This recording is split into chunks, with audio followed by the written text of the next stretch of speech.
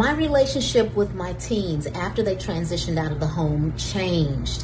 When they landed on the college campus, my oldest daughter, she wanted to be independent. And so with that, I took a couple of steps back and waited for her to call me as opposed to hovering. And then once she called me, she moved from independent to interdependent.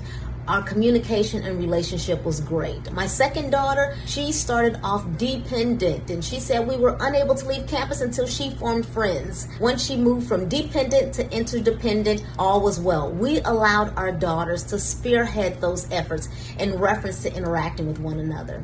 We provided the support and the love and the communication needed, but nonetheless, we did want them to spearhead that. Today, our communication and our relationship is great. How will you manage the communication between you and your team? Let me know. I'm Dr. Michelle Lloyd. Shortcast Club.